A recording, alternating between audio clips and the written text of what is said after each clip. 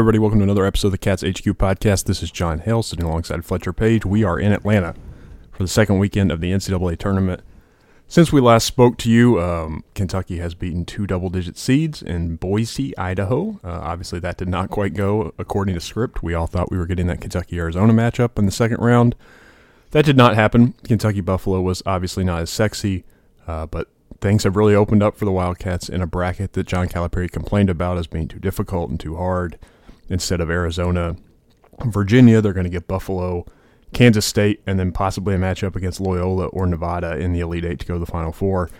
Now we're in Atlanta, Fletcher. Everyone is picking the Kentucky Wildcats as the overwhelming favorite to make it to San Antonio. I think 538 has them as the highest percentage to get to the Final Four of any team in the field. How does this team maybe shift focus from even a week ago when people were thinking they were not even going to make it to Atlanta to now being the odds-on favorite and everybody telling them how good they are and how easy it's going to be this weekend? Yeah, John Calipari brought up the term poison, said that all this good press and everybody sort of riding Kentucky all the way through to the Final Four was poison that his team should not drink. Kentucky's earned this right, though. I don't view it as a weakness. We always try to speculate how a team can fall, but I think that in a region where the top four seeds lost, Kentucky didn't. So I'm not going to criticize their path. I know it's easier than it might have been otherwise, but Kentucky earned that right.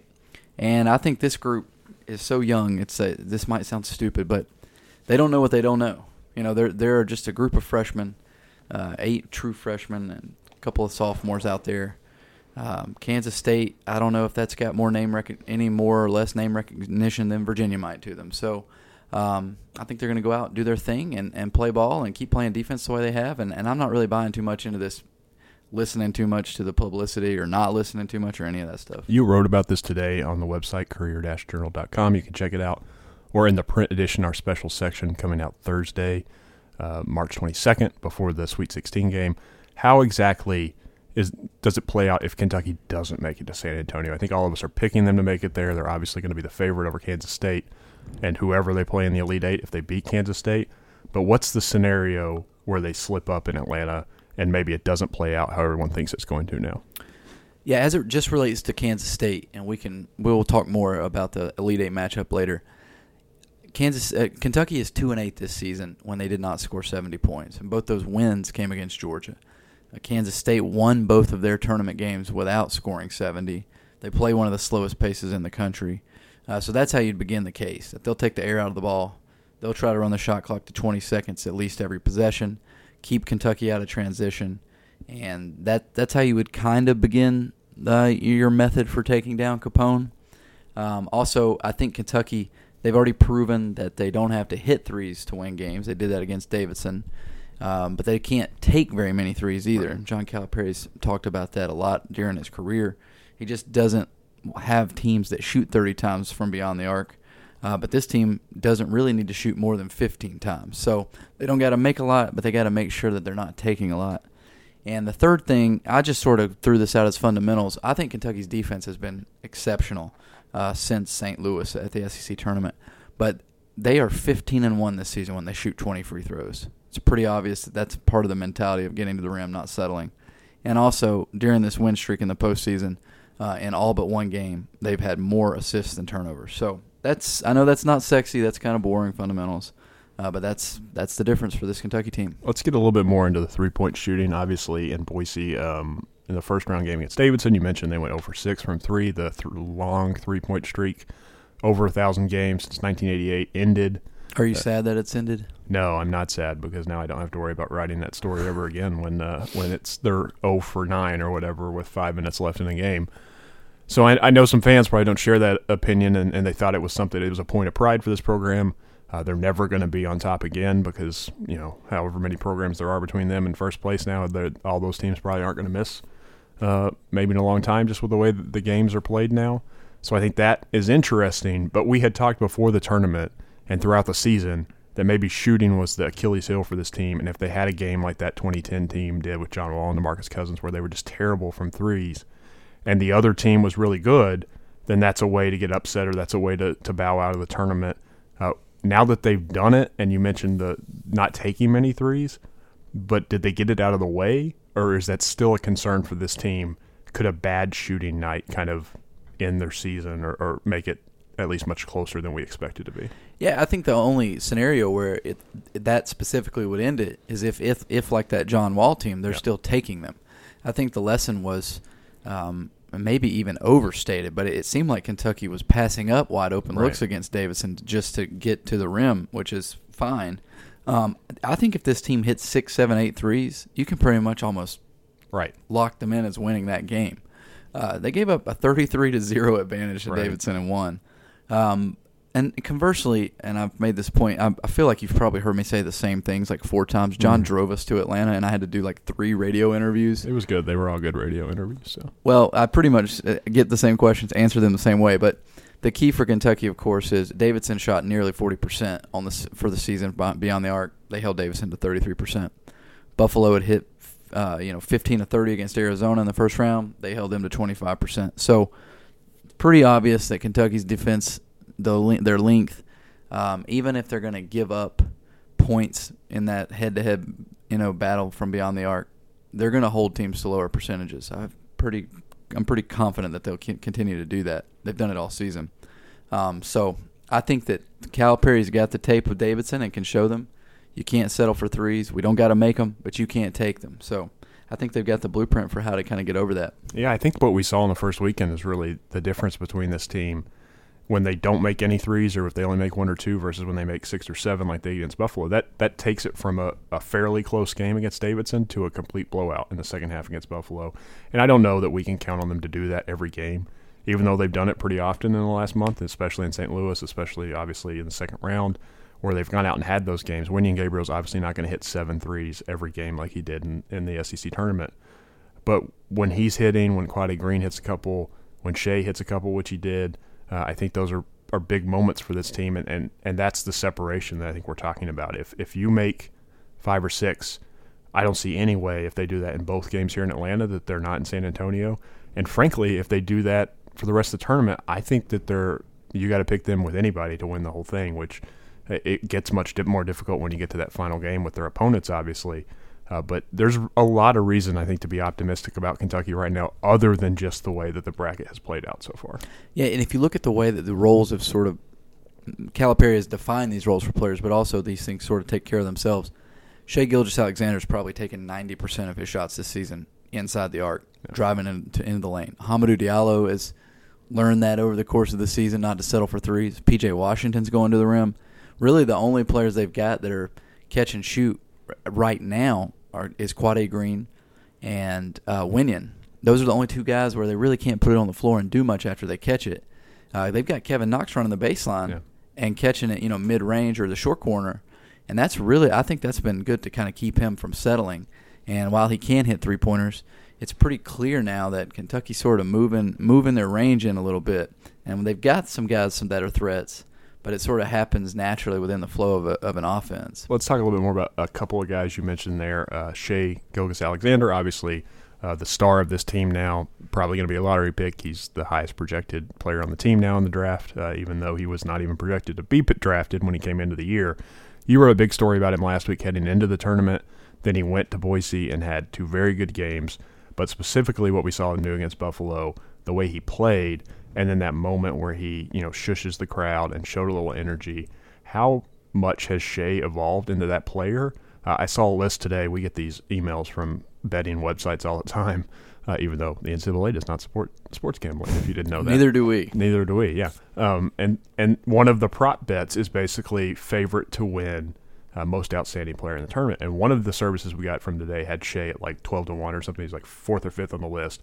Another service I saw actually had Kevin still ahead of Shai in terms of odds to win that. And these same services didn't have Shai on at all last week when we got these emails before the first round.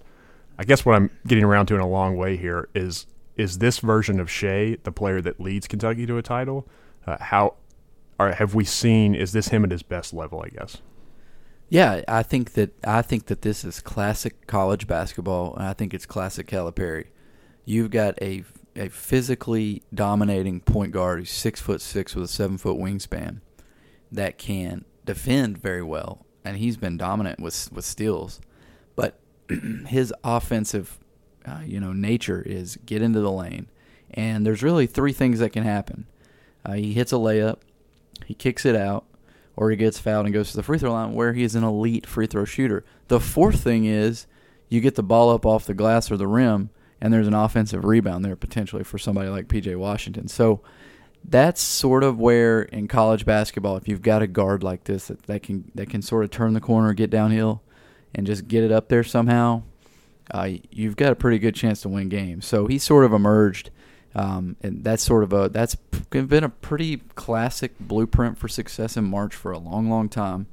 So that's why I think Kevin Knox still probably has a little bit higher ceiling in terms he could go off for 35 points in a game, but I do think he's got a little bit lower floor too, and we saw that against Buffalo. Foul trouble plays a role with Kevin too. Yeah, here's the list from Bovada.com. I got this email today. Odds to win tournament, most outstanding player, Marvin Bagley of Duke and Jalen Brunson of Villanova are the favorites at 6-1. Then Grayson Allen's 10-1, Mikal Bridges from Villanova is 12-1, Devontae Graham from Kansas is 12-1, and Kevin Knox is 12-1. Shea is another 5 players down the list at 18-1. That seems really strange to me. I don't know how you could watch this team in the first 2 games of the tournament and think that Shea's not winning most outstanding player if Kentucky wins. Because basically you're saying who's the best player on the team that wins for this award. And I don't think it's even close. I don't know why you would have Kevin as the favorite there. It's not too because of, no offense to Kevin, he's not exactly playing defense at the level that I think Shea can. And Shea just means so much to the team. And he's playing 39 minutes a game at this stage of the season. He's dominating the ball. He's making all the decisions. He's the guy that creates for himself, creates for others. So Kevin is a great offensive player. But in terms, if you use the term, what is it? Is it most outstanding? Most outstanding. That's what it says. Well, I think Shea is most outstanding and also most valuable. So right. Pretty easy vote. The other guy I want to talk about is Hamidou Diallo. What we saw him do against Buffalo, we haven't really seen all season. I know early in the year, Monmouth, Madison Square Garden, he had a very good game playing in front of his hometown crowd and his fans and his family and all those people.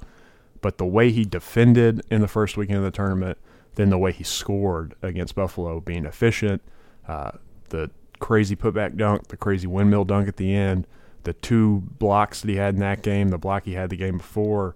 This seems like the best version of Hamidou Diallo and the guy that NBA teams thought might be a first-round pick a year ago when he hadn't even played a college game. Is it fair to expect him to do that every game now? Or was that a circumstance of the moment? Or what got into Hamidou? And is this who he is now? I think this is who he is defensively. I think he's locked in, engaged. He's superior. He is the superior athlete against almost every player he's going to guard. That's who he is defensively from here on out. Or he better be, or something's gone wrong. Offensively, though, I think what you're going to continue to see is a lot of Shea, a lot of Kevin, and P.J. Washington has had some great moments since the SEC tournament, but maybe sometimes P.J.'s in foul trouble. Hamidou has had his moment, and I think that's really the difference between this Kentucky team and when they're playing a Davidson, Buffalo, Kansas State in a row like this, where you go, where is this Hamidou Diallo coming from? I don't think Kansas State could have a 4th or 5th or 6th or 7th player come in and absolutely take over a game like Hami did, and I think that's why Kentucky should easily win these next 2 games because it could actually. I mean, people are going to kill me for saying this. It could be Nick Richards, right? It could be Quade Green, who's had been mostly cold a little bit.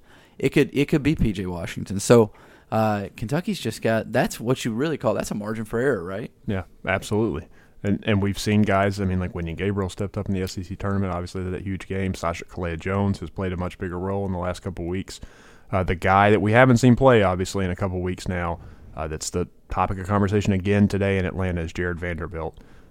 Maybe he's getting closer to going. It seems like Cal opened the door a little bit earlier this week in his radio show and some other things about being eager to see how Jared was.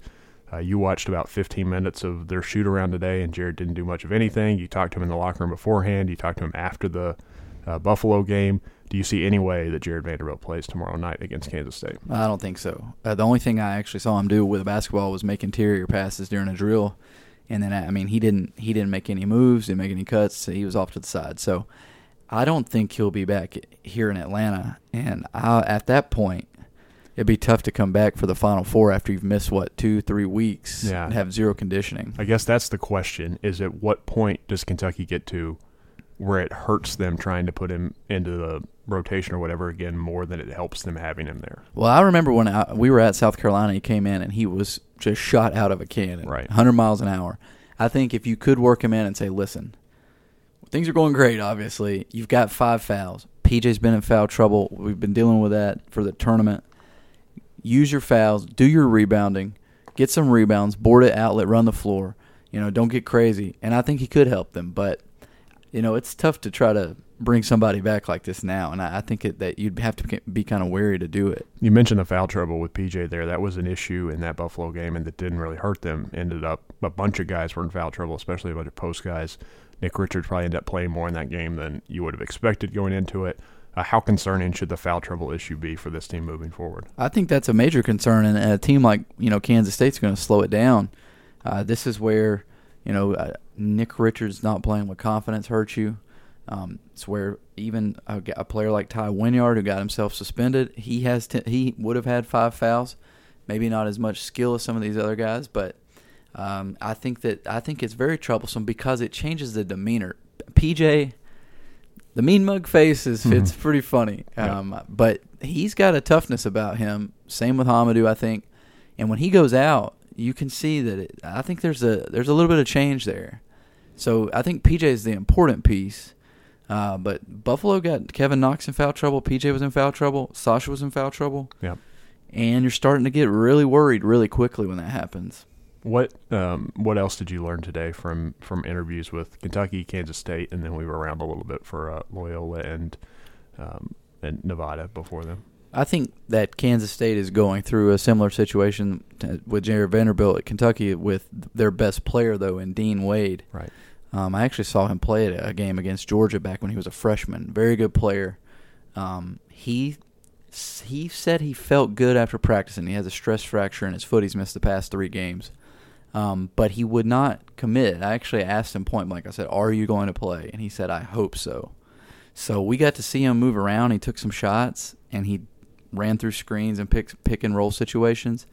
But that whole team was moving in slow motion compared to Kentucky during their open period of practice. Right. I know you can't really, I'm not saying that means anything, but we couldn't tell if Dean Wade is going to play or not. So both teams are dealing with some injury issues. I think that is obviously a major problem for Kansas State, whereas compared with Jared Vanderbilt, it would feel like getting a boost sort of off the bench. I thought it was interesting talking to some of the Kansas State guys today, and Bruce Weber at his news conference, and then Eric Musselman and Nevada's coach, whose name escapes me at the moment. Apologies to him. But basically about this idea that Kentucky is the overwhelming favorite, and how do you deal with that? Do you use it as chip on your shoulder? And some of the Kansas State players said, yeah, we're chip on our shoulder. They got to beat us. We still play basketball too, I think was the quote. And Bruce Weber basically said, yeah, Kentucky may be the favorite, but Virginia was the favorite, and Michigan State was the favorite. And those teams are out, and we're still playing. This South region is kind of the epitome of that idea, that all these teams that were supposed to be here, other than Kentucky, and Kentucky wasn't really even supposed to be here either because most people picked Arizona, are not here, and it's kind of been the story of this tournament so far. I guess the idea being, since Virginia lost, since Michigan State got upset, since North Carolina got upset, since all these big programs have fallen down, why do we believe that Kentucky is somehow immune from it, which I think seems to be the vibe that both of us are giving off and both of us seem to have going into this weekend? Yeah, I think that clearly if you could have picked some upsets, and we did. We said Kentucky starting 5 freshmen in a place called Boise, Idaho, which was really awesome, and we really enjoyed ourselves, away from the court. I think you could have easily picked Kentucky to be upset, and we did. Actually, if they would have lost Arizona, it wouldn't have been an upset. But I think that the team that scared everybody the most was Arizona, right? And they didn't get them. Yeah. And so now you're again, like I sort of mentioned earlier. I don't mean this in a disrespectful way, but it's literally just outclassing them because they've got so much more talent and elite. The depth of elite talent, it cannot be matched by only one team left in this tournament, and it's Duke. And so I know nobody wants us to get ahead of ourselves, but this is really setting up for either Kentucky Duke or Kentucky Villanova. And I think in that scenario, it'd be easy to say, well, Kentucky's going to have a hard time here. But Kansas State is not Duke. Yeah. And, Nevada is not Villanova. So that's just where it's at. I will admit that I was a little skeptical still about Kentucky, especially after that first game. And even when they were getting Buffalo in the second round, about being this team. And it was the Buffalo game that really put it over the top for me, that this team's really good. And this team is actually legitimately Final Four good at this point in time. Obviously, they haven't been that good all season. Obviously, I don't think they were underseeded by any means. I think they were exactly where they were, and the bracket has helped them out. But should fans be worried at all that this is a little bit of fool's gold? I mean, when you look at it, they've played a 13 seed and they played a 12 seed. And now they're going to play a 9 seed, and maybe they're going to play an 11 in the next round or a 7 or whatever else. That's not a lot of proof that you've made on the way to San Antonio. So is this a situation where they're just beating the teams that are on their schedule where they're not very good? Or when they get there and they finally do have to play another top 4 kind of seed, do you think Kentucky is going to be able to match up with that if it happens? That's the question. And I took a stab at a column today about how Calipari has repeatedly called this his most rewarding team. And I think that when you for Calipari, when Wenyen Gabriel hits 7 threes in a game or Hamidou Diallo emerges like he did, I think that he's genuine in saying it is his most rewarding. I mean, I'm sure I think those UMass teams were some of his best coaching jobs, and he had some Memphis teams that were great. But this has been a struggle from the very beginning. And I have written many times about how hard he worked this team in October, November, and then how he had to sort of change his mentality and be more of a cheerleader. That's what Hamidou Diallo actually called him back in November. And I said that in the story. There's so much positive reinforcement in November and December, and just trying to come up with different combinations on the court, but also pulling different strings away from the court. There's no telling how many former players Calipari's paraded through there. It started with Karl Anthony Towns in August, but he's had all kinds of guys come speak to this team. Sports psychologists, people from the Tubby era, people from the Pitino era, everything he could do. So I do think it's the most rewarding. If he gets this team to the national championship, though, it doesn't matter who they play, in my opinion. They could play Loyola after this. They could get Texas A&M as a 7 seed in the Final Four. I think this is the best coaching job by far at Kentucky. I mean, Now you could go back to UMass and maybe debate it. But it would be incredible. I don't care who they play from here on. If they get a national championship now, if they play Duke, it'd be hard to pick them against Duke. Yeah. But it'd be fun to see what would happen. And that'd be great for the internet. It would be interesting to see how fans would view the season if they made it to the Final Four by beating Kansas State and then, say, Loyola in the next round or Nevada, either one, and then got a Gonzaga or somebody like that in the Final Four who's a 4 seed, and then went and lost to Duke by like 15 points in the championship game or whatever. Obviously, you're excited to be there. It's going to hurt because it's Duke even more than it would anybody else. But if you got beat convincingly by the first very good team that you faced, I wonder if fans would question the validity of this and basically say it wasn't quite as worthwhile, even though the run's there and you're still going to get the runner-up banner and you're still going to get the Final Four banner or whatever hanging in Rupp Arena next year. I don't know that all those would be created equal, and I would be really interested to see how Kentucky fans handled that in terms of their perception of this team, because let's just admit it, this team has not been beloved for most of the season. I mean, attendance was down at Rupp. We look at numbers about traffic and tweets and Facebooks and all those things, and it seems like people weren't really engaged for a lot of the season in this group of team. They were so young. They were so new. But if they made a run to the championship game, I think you forget all of that. But if they lose to Duke by 15, 20, whatever, I mean, I don't know how that is perceived. I think it's a really interesting dilemma for Calipari and these guys. Yeah, and it's all part of what I think makes college basketball so great. And you know this, John. You've been covering this program a lot longer than I. You know, Tubby Smith had some teams that underachieved in the tournament. I think he had some teams that should have hung some banners and didn't get the opportunity. Post his national championship. Right. Rick Pitino had a really great team that did not get to hang a banner, and that's unfortunate. Yep. But that's sort of the nature of this beast when you've got 6 one-offs that you've got to play to get to where you want to be. And, it could have started with a defeat to Davidson. I mean, there were a lot of people picking Davidson to beat Kentucky, and it's not really their fault that other teams didn't make it to this point. So I think the way that a lot of reasonable people will remember this, if they see that banner hanging, if they made it to the Final Four, they'd say, you remember that time Hamidou Diallo was not good for like 2 months and went crazy against Buffalo when P.J. Washington had foul trouble and Kentucky was not included in these upsets? Those, I think, would be the talking points, and we'll see what else presents itself. I think some of it will have to – the ultimate vision of this team will be who stays and who goes and what happens next year and how they're able – if they can build on this year, that will help a lot perception-wise. Ooh, good call. We'll see what happens, and it's way too early to discuss this. Obviously, we're going to we haven't even moved on to the Elite Eight yet. We'll see if Kentucky can even win that game. But if they do, we'll podcast throughout, and we'll talk much more about the perception and the legacy of this team as they advance in the tournament, if they continue to do so. One more quick news item that we touched on today that came up over the weekend. Some SEC on SEC crime, what it appeared to be at least. Auburn was getting blown out in their tournament game on Sunday. Tony Barbie, a Kentucky assistant and former Auburn head coach, obviously tweeted a laughing emoji, crying emoji, and most people assumed that was a shot at Auburn and basically ran with that. I talked to Tony in the locker room today, and he said that was not the case. Said it had nothing to do with basketball. He didn't tell us what it was about, which is very convenient, and then basically said, I moved on. Everybody else needs to move on too. Are you buying the explanation from Tony Barbie, and what do you make of this story overall? No, I'm not buying it, and I'm not going to comment until later because I've got to.